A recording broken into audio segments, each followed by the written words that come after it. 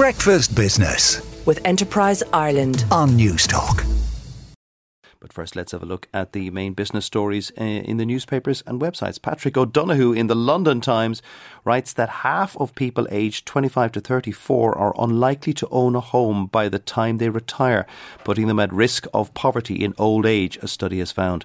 Research by the Economic and Social Research Institute, the ESRI, suggests that younger age groups face declining rates of home ownership in old age compared to those currently retired.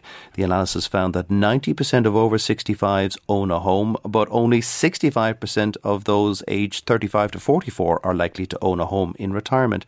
Only half of those aged 25 to 34 are likely to be homeowners in retirement.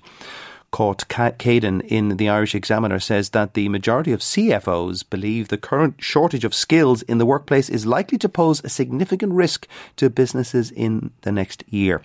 The new survey from Deloitte has also found that CFOs said businesses are trying to retain existing staff as they believe the skills are not readily available on the jobs market.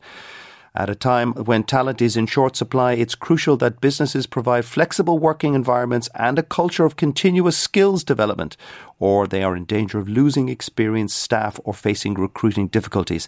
That's according to Daniel Gaffney with Deloitte Ireland. John Isle in the Irish Independent writes that the euro tumbled to a 2-decade low yesterday as high energy prices, recession fears and a cautious European Central Bank pushed the currency closer to parity with the dollar.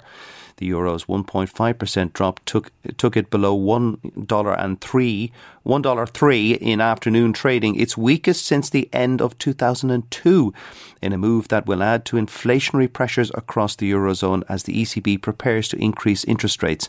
The ECB President Christine Lagarde and Chief Economist Philip Lane have been guiding markets for a quarter-point rate hike later this month.